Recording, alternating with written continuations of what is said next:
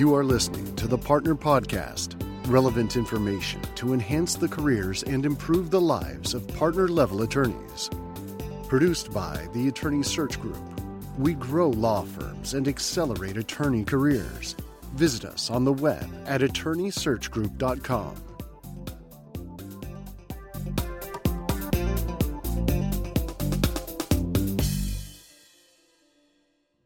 Hi, this is Scott Love, and thanks for joining me for another episode of the Partner Podcast. Everybody wants to have a crystal ball so they can see what the future is going to be like, so they can anticipate that and even get an edge over their competitors. Law firm management seems to be a dynamic situation that's going through a constant series of changes. A recent book that discusses this is called The Lawyer Bubble. I asked the author, Steven Harper, to join me on today's episode of the Partner Podcast, and I think you'll find some deep insights into him elaborating on the key concepts that he writes about in this book. Specifically, is there really an oversupply of attorneys? What are the changes that law firm leaders need to anticipate? I think that by listening to this program and doing your own research and digging deeper into that concept of oversupply of lawyers, you'll be able to get an edge over your competitors and be ready for the changes that are just over the horizon. So let's listen to Steven Harper as he talks about the lawyer bubble. So I've got with me on the Partner Podcast author Steven Harper. He's an adjunct professor at Northwestern University. He's a regular contributor to the American Lawyer. And for 30 years prior to his retirement in 2008, and by the way, Steve, you've got a pretty busy retirement, he was a litigator in a large international law firm, Kirkland & Ellis, which he joined upon graduation from Harvard Law School. He's a fellow of the American College of Trial Lawyers and has been included in Chambers, America's Leading Lawyers for Business, and the Best Lawyers in America. Steve, thanks for joining me on the Partner Podcast today. Happy to be here. Thanks for inviting me. Yeah, so this is your fourth book. You've written several others. What is it that led up to you deciding to write this particular book? Well, this grew out of an undergraduate course, actually. I've been teaching trial advocacy at the law school as part of a program there for the last 20 years. But about 7 years ago, I started teaching an undergraduate course because I was concerned that one of the things that was happening in the profession was that we were becoming, as a group, more and more unhappy. Lawyers lead all other occupations in some very unfortunate categories, including alcoholism, substance abuse, and just sort of general career dissatisfaction.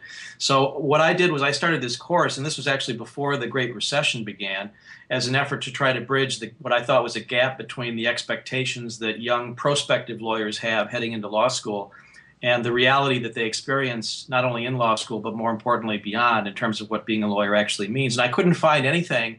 I assembled lots of material, but I couldn't find anything that just in a single and what I would call balanced way took a look at what the profession, the good, the bad, and the ugly of what the profession is. So it really began as something I could use as a teaching tool for my undergraduate students, and then it sort of became what it now is, which is, I guess, something that's of interest to a far greater audience. When I first started reading the book, not knowing what to expect, thinking it was going to be, not even knowing what it was about, reading some of the reviews, which were all positive, I got the impression that the author was lamenting the way things have become and really pining for a happier day in the past. And I thought, well, maybe that's what it is. But then you started showing empirical data, and you showed numbers and metrics which really substantiated some of your claims in the book of how things have changed, and giving ideas on how law firms can ameliorate the situation of the lawyer bubble. So how did you go about conducting all the extensive research? I mean, you go and dig deep into law school rankings and how those are calculated, to in-depth analysis of law firm implosions. How did you go about conducting all the research for the book? I guess I would say it's two things. One, it was an accumulation of materials that I gathered in connection with my undergraduate class. I had to really give them something to read that wasn't just me talking. And I taught the entire course as a Socratic discussion seminar. So some of it was just ferreting out that kind of data. And the other is just, I guess you would just say I was paying attention. Having spent 30 years at Kirkland & Ellis and sort of keeping track of things as they were happening and what was going on, some of these big law firm implosions, you couldn't miss. and you couldn't miss the reverberations throughout the profession. And so I started thinking in terms of, well, what was it about some of these things that the firms that were failing and that did fail had in common, and what were the trends? What were the trends generally in the profession, and how did that feed into the larger story of what's going on generally in the profession? And as you know, if I had to sum it up, I would say that what we've become, unfortunately, is a profession that is transformed into a business. People talk about that all the time, the law is a business and so on and so forth. But what gets sterilized away from that is some of the ways in which lawyers import business school type metrics and jargon and then distort them. And you wind up with this kind of culture of short-term thinking that really causes an erosion in long-term values that become far more important. One value of which is the stability of the very law firms themselves, and that was sort of one of the themes that I thought ran through the entire profession. You see it at the law school level, which is part one of the book. You see it in U.S. News rankings, and in part two of the book, which is big law firms, you see it in the continued myopia over American lawyer rankings, right. Which didn't even exist until 1985. I used to tell students, and I still tell students, back when I applied to law school, there weren't U.S. News rankings. How in the world did lawyers ever figure out where to go to law school, without rankings? Because now they're everybody's Bible. And similarly now you see with the American lawyer, very often you'll see partners, a number of partners after the Dewey implosion were complaining because one of the things that they had relied upon were the American lawyer data on how well Dewey and LaBeouf had been doing.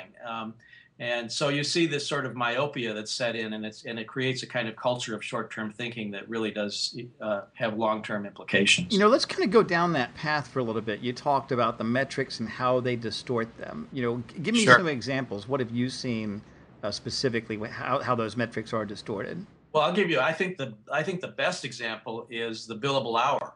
The billable hour started out in the 70s, in the early 70s, as a transparency mechanism. It used to be that clients at big firms would get an invoice at the end of the month that just said, for services rendered, $1 million. No breakdown, no nothing. And so for a variety of reasons, I won't go into all of them now. People can read about them in the book if they want to. We wound up in this world where the billable hour was a way to provide greater client transparency. It was sort of say, oh, you want to see what our people are doing? Here's what they're doing. Well, from that, it is now morphed into the complete upside-down concept of productivity. Well, the billable hour is the opposite of productivity. If you were to ask somebody to paint your house, and he came up to you and he said, well, I'll tell you what, I don't know exactly how long it's going to take me, but I do know this. The longer it takes me, the more it's going to cost you. No one would say that was an appropriate productivity measure in terms of that particular painter, and I don't think anybody'd hire him.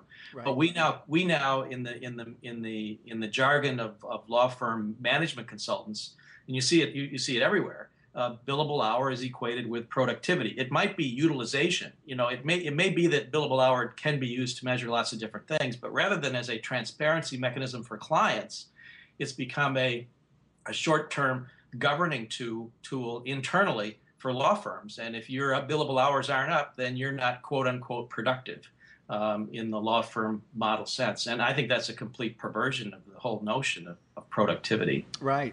Well, this is a very interesting subject that you have really kind of taken on. And I've seen it within my world, I don't know if you want to call me part of the problem as a headhunter. I recruit partners that have loyal clients to firms that are willing to pay for that, but they do so, most of them, very conservatively. It has to be a good long-term fit for everybody. So you've kind of taken on this issue, and you've said this is a discussion that we as a profession or even an industry need to have. What I find interesting is that, you've said that it is becoming more of a business.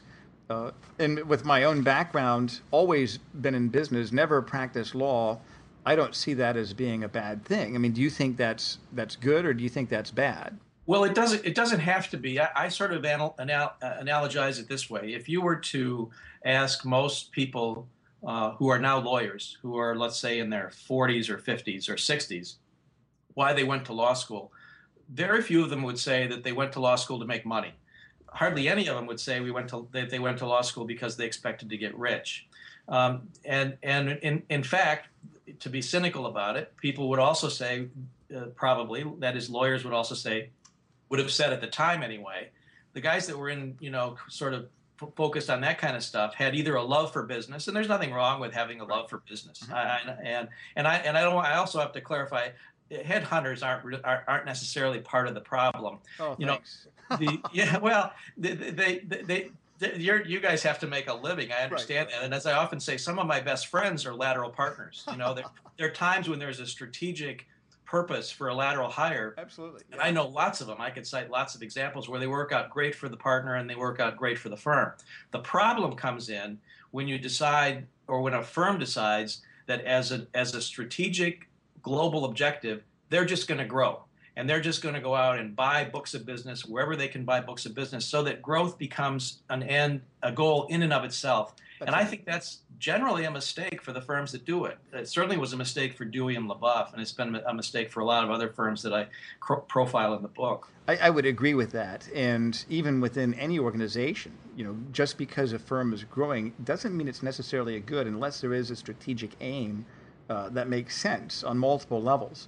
And related to lateral hiring and recruiting, the way I look at this, and the way I really, and in some ways really educate my clients, is that this is client development.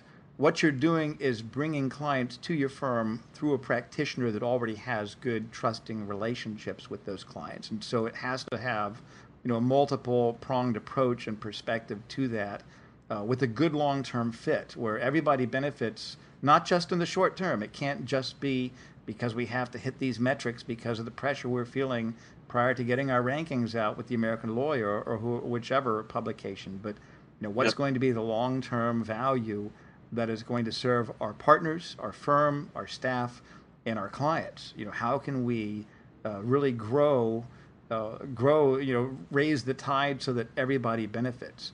Yeah, and I would add one other constituency to the group you listed, and they may have been included implicitly.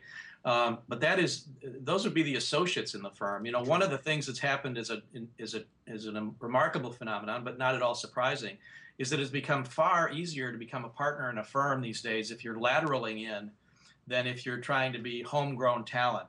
And that has implications. It has implications for morale. It has implications for client development. There was a recent Altman-Weiss survey, flash survey that came out that reflected some of the cognitive dissonance, I think, that big law firm partners have about this. They're determined to try to grow, and yet a sizable percentage, as many as 30 or 40% of them, say that they have real concerns about whether or not the next generation down, that is the current senior associates and younger partners, will be in a position to take over existing client relationships. They're losing a sense of continuity, I think, in the firm. And that's their own making, because if you're going to build silos and encourage people to build client silos that they transport with them from place to place, that doesn't create much incentive institutionally for a firm to say, well, let's make sure we mentor these young people into roles so that they can become institutional value, not only to the firm but to its clients, rather than worrying about partners who are trying to make sure they can justify their compensation this year by hanging on to every billing hour that they can claim. Right. Well, let me ask you this: in terms of what you've written and the discussions that you've really started within the profession, what has been the feedback? What have most people been saying about what you've written? Yeah, it's been really interesting. I'll put aside the law school part because that's of less interest, I think, to your listeners. In terms of the reaction of law firms, it's been quite remarkable. I always have to qualify this by saying I wouldn't expect to hear from a lot of people who hated me for this or who disagreed with me. But I'll tell you, I've had a surprising reaction in this sense. Many managing partners of big firms have invited me to appear and present my thoughts to their partnership meetings, which suggests to me a kind of, maybe I'm misreading it, but it does suggest to me a kind of open-mindedness coupled with a concern that maybe I have hit some note that resonates maybe with them, because most of the people who run big firms now are my age, maybe a little younger, in their 50s. And I think they realize that without the kind of mentoring and training and the kind of institutional culture through which many of them advanced, they wouldn't be where they are today. I think some of them are naive enough to believe their own press releases, but I think others, more realistically, will say, hey, there was a culture that I came through that doesn't exist anymore.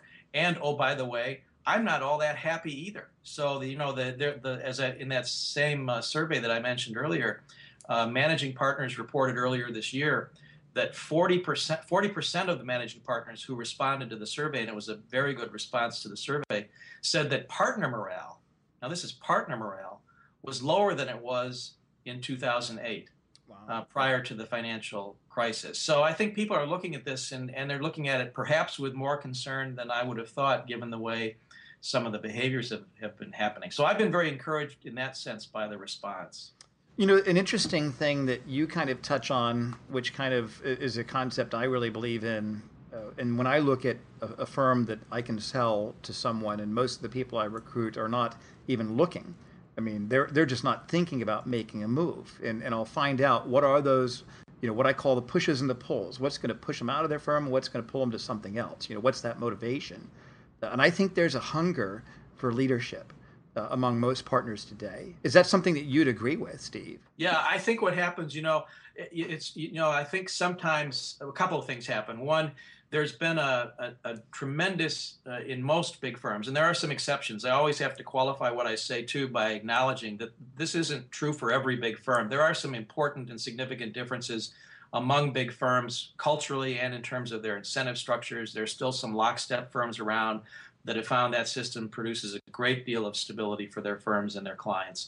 But the problem that I think has happened is that because in most firms, the internal compensation gap within equity partnerships has grown to be so large that you have the haves and the have-nots even within equity partnerships. Now, don't get me wrong. There isn't anybody in the United States who feels sorry for the lowliest equity partner in any big firm in America. They're doing great. They're doing better than anybody would ever have expected that they would do when they were in law school. Right. But the difference within law firms, and back when I was starting out, typically you'd see a spread top to bottom within equity partnerships of maybe 3-to-1 or 4-to-1. Well, now at many firms, that spread has grown to over 10-to-1. At Dewey, it was reported to be 20-to-1 at the time it collapsed.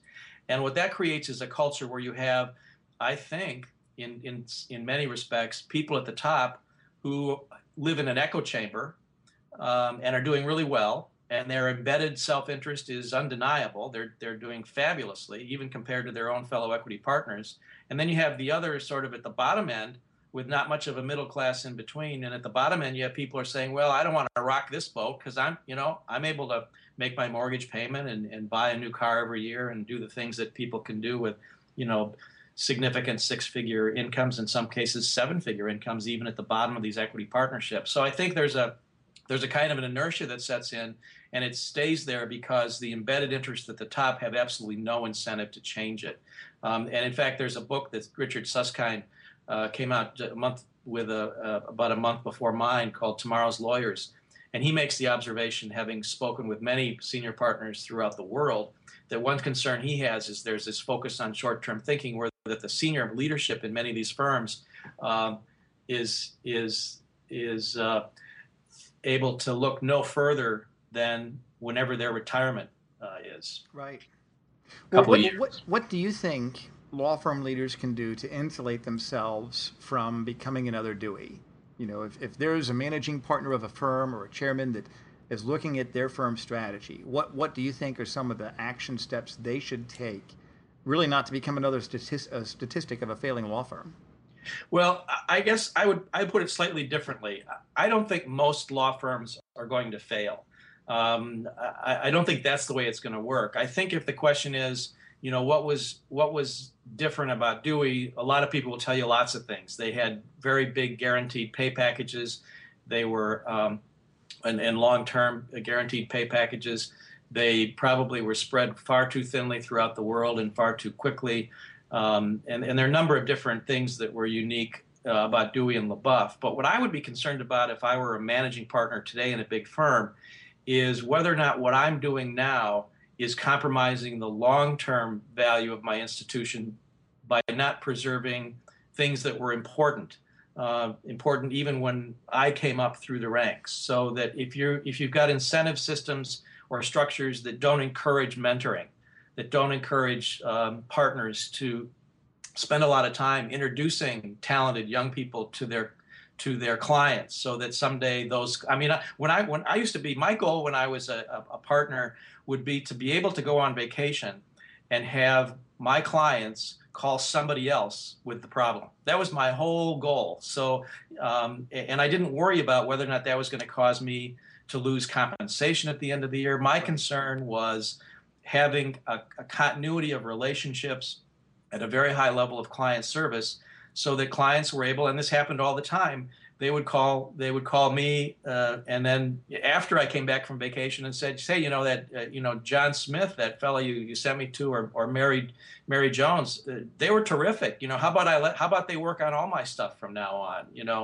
And even to the point, I would even say, of moving away from me to younger partners. But I just don't think that's possible in the current climate. I think that most big firm managing partners are very fearful because of what has taken them to this point. Also now, I think creates fear of what's next, because what's taken them to this point is creating a culture in which you hire people because they'll come to you because you pay them the most, and when the money starts to erode, then all of a sudden the glue that holds everything together doesn't look to be so strong. You're absolutely right, Steve. And this was from my experience as a leadership trainer years ago when I was a naval officer. I really studied organizations. And when I was 24 at a young age, I was an internal organizational development consultant. And I would go around to all the different Navy commands, consulting to them on performance improvement. And I found that within these government workers, the civilian commands filled with government workers, I found that the harder they worked, the more their compensation stayed the same. Yet they were committed and they were devoted to the work that they did. And I think it was because of those leaders that could articulate the value of what they did connected with some sort of greater mission. And I think that's missing in a lot of law firms. I think that the mission for some firms is compensation, and there has to be something greater than that. So one of my signature quotes, really in learning about how law firms are structured and how fragile they are, is that a law firm is nothing more than a collective of peers held together by conditional promises, and that's it. And if there is a hiccup in the market, there has to be what you just mentioned, the glue, something that's going to keep them there. And there are some law firms where the primary reason that someone should join them is for compensation. I had a group that I placed that was looking at this one firm, and I knew that firm, and I said, listen, if all you care about is making money over the next 2 years, that's probably the best firm for you, and you shouldn't even consider my client. And we talked about what was important to them in terms of career. And that other firm wasn't a good fit, as it turns out. It was nothing more than a collection of solo practitioners. And so I see that different firms try to hold their team together through some sort of glue. Compensation is one glue. What would you say are other ways that law firms can really try to build a cohesive team within their organization, Steve? Well, you have to start earlier. You really have to start early. That is, you've got to really focus on what it is that's going to keep the best and the brightest. I mean, you're exactly right. Somebody made the very wise comment that the thing about law firms is that the most important assets get in the elevator every day and go home. Mm-hmm. And so the question is, what is it that's going to bind those people together? And some of the challenge is size. I think it's inherently more difficult as firms get larger to retain that sense of collegiality and community. I think it's extremely tough to do it. I think there may be a couple firms that have been able to pull it off, but I think that's pretty tough. I think when I started at Kirkland, I was about the 150th lawyer. Today, I think there are 1,800 lawyers in that firm, or 1,500, an enormous number. And it's very hard, to go to a partner meeting. And this is why the lateral sort of hiring frenzy that's been underway the last several years is I think so problematic. It's hard to go to a partner meeting, look around the room, and not recognize more than half the people in the room because they weren't there 2 years ago or 3 years ago. And the other, but what's ultimately going to drive this is, I think, are two things. One is clients, because clients are looking at this and they're, I think, realizing that there is value in institutional stability. Whenever somebody leaves a firm because it implodes or because they're going to go somewhere else, they're always assuring the client, it's not going to cost you anything. We're going to have a smooth transition. Everything's going to go great.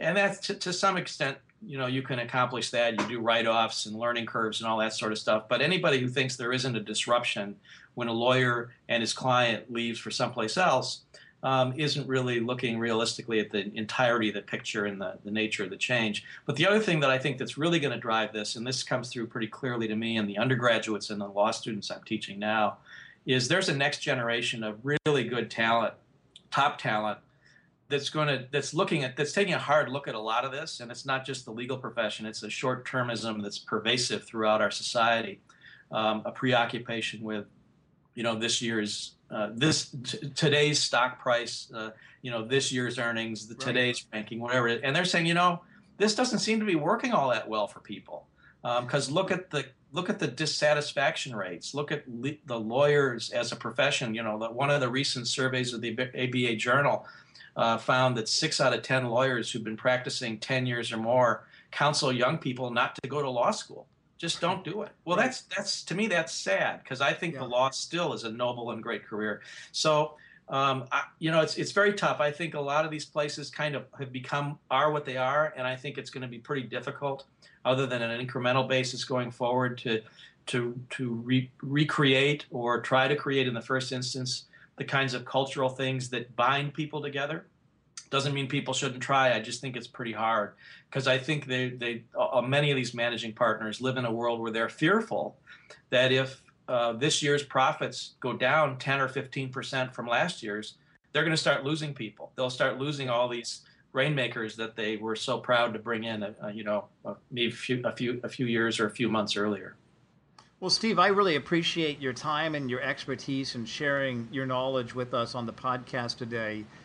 Let me ask you this. If someone wanted to reach you, what sort of business offerings do you have that can help law firm leaders and even attorneys in really improving their performance or their law firm survivability and growth?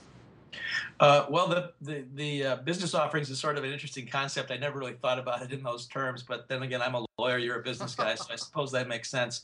Probably the only thing I can say is that I have been, as I say, I've been making appearances. I make a lot of appearances, and people can contact me through my author website to do that. Is probably the simplest way to do it, which is www. StevenJHarper.com, and Steven with a V. You can also go, I also have my blog, which is The Belly of the Beast, that becomes the basis for my American Lawyer columns weekly. That's just thelawyerbubble.com. And there's a link there so you can contact me and send me a message. And, I do more of these than I turn down. So, because one of my, I'm not going to change the world. And in a sense, I'm not really out to change the world. I have no expectation that that's going to happen. But I don't mind illuminating it a little bit once in a while for people who sometimes don't have a good sense of its dark corners. And it's very hard when you're inside the profession to perceive the swirl around you. So I think sometimes maybe people bring me in to just talk about, look, here's the way things are. Here's how the situation has evolved. But guess what? It doesn't have to be. It just doesn't have to be like this. Great, Stephen. Well, thank you very much for your time today, and we'll talk with you again on one of our next issues here later on, maybe in a couple of months or so. My pleasure. Thanks for having me on. The Attorney Search Group. We grow law firms and accelerate the careers of partner-level attorneys. Visit us on the web at attorneysearchgroup.com.